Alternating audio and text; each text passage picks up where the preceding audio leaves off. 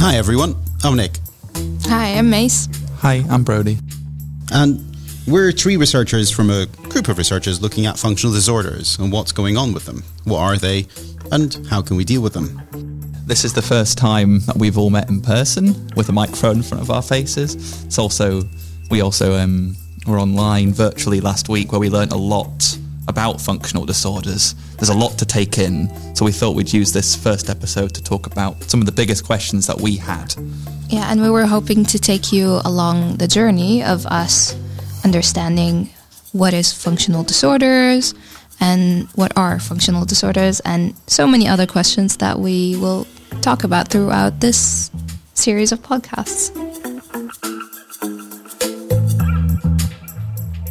So we decided upon the name of our podcast quite quickly, didn't we? We decided Not So Invisible. Yeah, and the reason for this is because we think that Not So Invisible shows how many different levels there are to the problem, or to the challenge rather. And one of the first challenges is the fact that it is really so common, and more common than people realize. So you probably have a friend or relative, or maybe you yourself have symptoms that you don't understand, and we just don't really talk about it too much. And in fact, one study showed that unexplained symptoms feature in about 1/3 of a GP or a family physician's consultations. So this really does take up, is really present. And while for some people the symptoms go away, for a lot of people these symptoms continue, and they can really impair their lives. And it's also worth thinking about the fact that they are so common, and yet the general public don't know much about them. At least not to the same way that they know about many common chronic diseases like diabetes or heart disease. And also the title, Not So Invisible, implies that the issue is hidden. But the thing that is hidden is it's actually the symptoms that are somehow hidden in people who suffer from these conditions. So like the phrase, you can never know what someone is going through, applies really well here, because you really don't know what these people are going through, what the pain they're having, because they don't surface, these symptoms don't surface, and you don't really see them. They're not visible to you. That's why they are sort of hidden. And while they might not be visible, the costs of them can be really high for people. There's a personal cost to it, the things you might not be able to do, the things you might not be able to go to, seeing family and friends. And with that comes wider health and economic costs as well. You might not be able to work. There are also really large health costs associated with it. One Dutch study showed that actually these symptoms were the second highest cost in the country, so only behind dementia. So that's higher than cardiovascular diseases, higher than cancers. So the costs are really high. And this actually might link us to why we have so little research happening. One of the other issues that we talked about is the fact that we do not have enough research happening in this. It's not so visible in terms of the academic and clinical world. And it might just be because we do not realize how much of an impact it is. To me, hearing about this study about the cost in the Dutch health system was quite new to me, and I was quite surprised. Yeah, for an issue that's this severe to be the second costly medical issue in a country, you would think more research would be done about it, but that's not the case. Yeah, and as well as the economic cost of it, we talked about the social ones too. We know there's a lot of stigma behind in these conditions, which essentially try to reduce people to single things. That people might be difficult, that might take up a lot of your time as a health professional, that people must have a mental disorder or personality problem. Of course, these are misconceptions. Sometimes they might occur, sure, but that could be the case with any symptom or any disorder. People are so much more than the condition that they have. And that's something we're hoping to challenge throughout this podcast, throughout our whole project. And that also links us back to the research. This is what we're trying to do. We're trying to understand a bit more about what's going on around the stigma around in functional disorders, about the treatment that we can provide so that we can provide a more holistic and effective treatment package. And we are also thinking about making this information available to the general public, partly through the podcast, but also by supporting open science and by being open scientists, registering our projects early, publishing open access so that anyone can access rather than being stuck behind the paywalls. The nice thing about this podcast also is that we are young scientists trying to learn about these conditions and these issues and provide answers. And you're coming along with us on this journey, trying to know more about it, but at the same time, we will share everything. And if you would like to know more, there will be links on the website for everything we talked about. Nice. So for this first section, what's our takeaway? Why is it not so invisible? I think the fact that in spite of it being so common, and in spite of the fact that there are so many challenges around it and such high healthcare costs and personal costs and economic costs, that the research is still not there, and that's something we need to change. So a question we had between ourselves was, between all the different terms used, disorders, symptoms, syndromes, why are there so many words involved, and what are the best words that we can use? So, yeah, we've kind of reached a consensus that the term to use is functional disorders. And this is to say that maybe we haven't found a structural issue. And the way to think about this is software versus hardware. So if you can't find what's wrong with the hardware, then there's something must be wrong with the software. And I guess that's kind of a good way of thinking about functional disorders. We've not found the issue in the hardware, the structure, and therefore there must be something wrong with the software. The fact is that something is wrong, and therefore this is a disorder we need to deal with. Yeah, it's a very popular metaphor in the medical community, the hardware versus software. But yeah, like in simpler terms, like there is no structural abnormality. By structural, I mean that there's something broken that you can physically see, but there is a function in the body that is disturbed. That's what we mean. Yeah, and it's real. And I guess what it does is move away from some of the terms that we've previously used that aren't so helpful.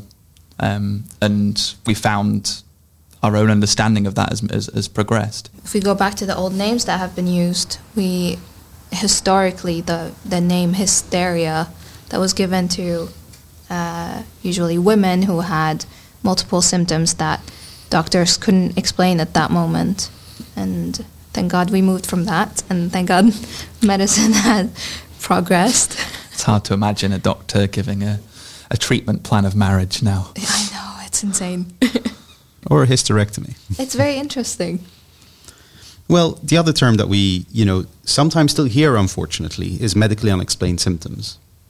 And, the downside of this is that we're talking about diagnosis of exclusion, where, we've looked, we've not found anything, then it's medically unexplained. And the downside of that is that we're making it a very negative connotation and not thinking of kind of like the left behind.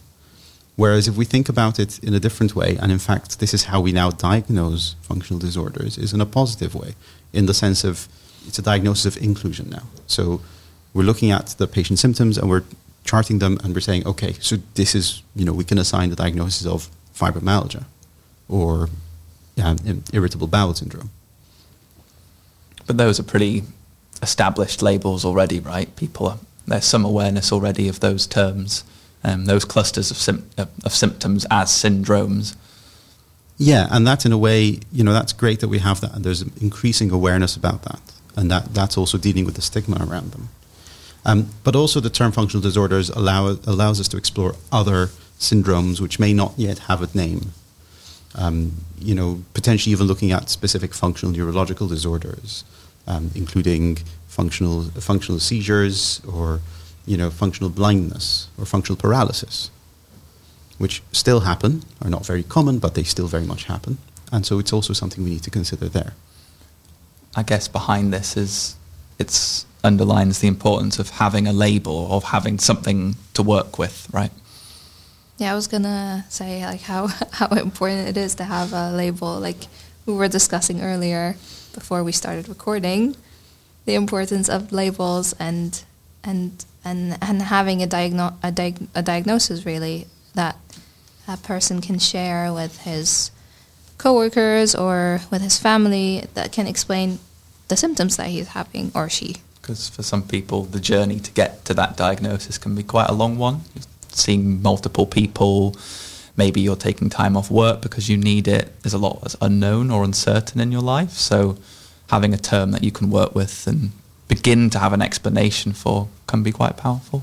Mm-hmm.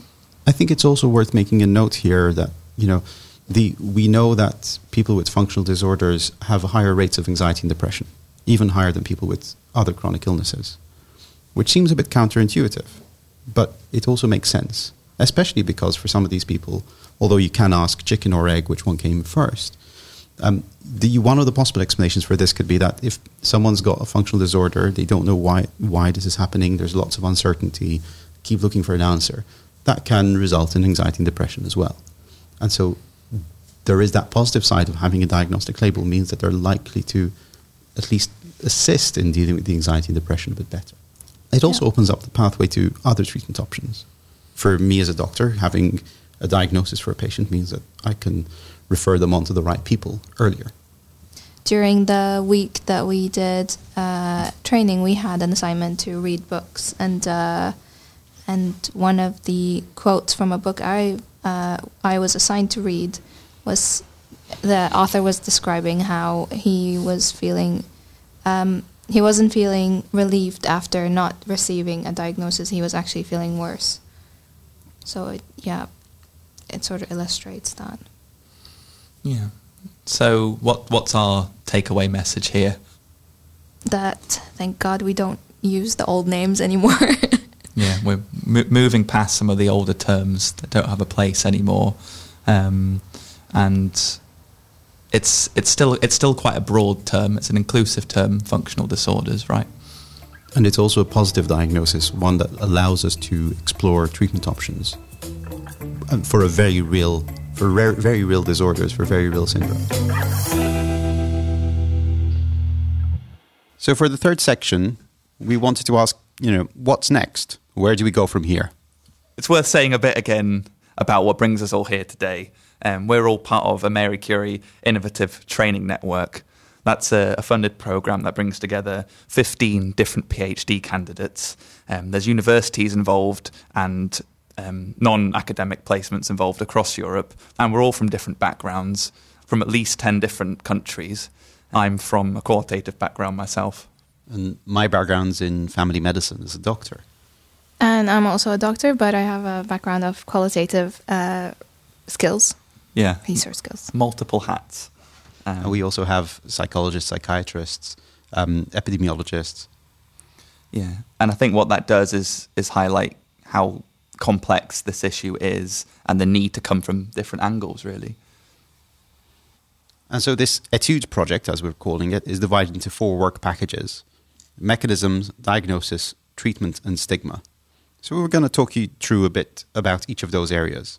And starting with mechanisms, the question really is, what do we know about these mechanisms, about the mechanisms relating to functional disorders? And where are the major gaps in our knowledge? And so some of the questions that are being asked are around symptom perception. So what's going on in the signaling in our bodies, and especially in the bodies of people who do have unexplained symptoms and functional disorders, and how does that link to the functional disorders themselves? We're also looking at developmental issues. So one of the researchers is looking at children and how factors in childhood can result in functional disorders later in life. And one of the projects is even looking at dysfunctional breathing. So is there a dysfunction in a person's breathing? Do we find a difference between one group and another? Yeah, to me, they all, if you're interested in science, to me, this is what I'm imagining them like in the science lab, conducting experiments. So if you're really interested in finding out what they come up with, stay tuned for that episode. It's going to be interesting. As the second work package is going to be about diagnosis. So it's 3 of us. We're going to do multiple studies, and it's going to look at what is the current framework of diagnosis, what is known about the diagnosis of functional disorders, who's receiving the diagnosis, who's giving the diagnosis, and what has changed for patients after receiving this diagnosis. in terms of the label or in terms of quality of life. So we will look at the diagnosis of functional disorders through data of patients who received this diagnosis throughout the somatic, primary, and mental health care data. So if you want to find out more about that, it's going to be the third episode. So after that, then we're looking at treatment. So what are the treatment categories available? What works? What doesn't work? And how are we providing this? How can we reach out to patients and provide them with the best care we can? And so here we're looking at a few different questions. One is gathering the evidence of treatment that's available. What works? What doesn't work? And that's someone's doing by doing a meta-analysis of all the literature available that they can find. Another one is looking at e-health. What sort of e-health interventions can work, can be acceptable to patients and to healthcare providers. And I'm looking at collaborative care networks. So how can we use a multidisciplinary approach? How can we bring together the different professions to provide a good care to patients, but also for our own learning as professionals? And here I think it's important to think about a few aspects that's coming out in a lot of the projects throughout that are important to me as well in my project. One of them is patient involvement. There's no point in only talking to the professionals. We also need to talk to people who are suffering from these disorders. And we need to remember to be holistic, to think about all the different aspects of life, the biological, psychological, and so to avoid being reductionist, to avoid bringing it down to just one issue. And the fourth work package is about stigma. We've talked a bit about that already. It continues to be a problem. It's not just a historical issue, sadly. And we know that people face stigma about not just the legitimacy of the illness, but also how serious that they're suffering. So in our research about stigma, we're aiming to explore the types of stigma that people face and also anti-stigma, identify ways to reduce it. So some of the questions we're asking are, what are the attitudes of different healthcare professionals? What are the expectations of patients as they receive a diagnosis or actually as they go in a consultation with a healthcare professional? So this will involve interviews with patients who've just received a diagnosis and surveys to understand the experiences that people have accessing proper care. We'll also measure how prevalent attitudes are in healthcare professionals and also understand the challenges that professionals face as well. And we'll look at the language people use in consultations and try and develop patient-centered explanations that work for everyone. So it's not just a negative question, really. We're trying to understand the good care that goes on as well. There's always good examples. And how is that possible? So hopefully we can share some of those as well. Okay, so we're at the end of the episode. Any final thoughts? Well, I guess the first thing, we're all from different backgrounds, which I think is a really good thing and hopefully brings some consistency across the research that we do. Yep, we're all on a journey together. Let's see what we can learn. Hope you joined us along the ride. It is worth mentioning that just as this program is basically assembled from 15 PhD students across Europe, we're also recording these episodes across Europe. So we will have training in different cities in Europe, and in each city we will record an episode. So this one, we have recorded it in the Netherlands, in Groningen. I hope that I pronounced that right. And so join us and let's make functional disorders not so invisible.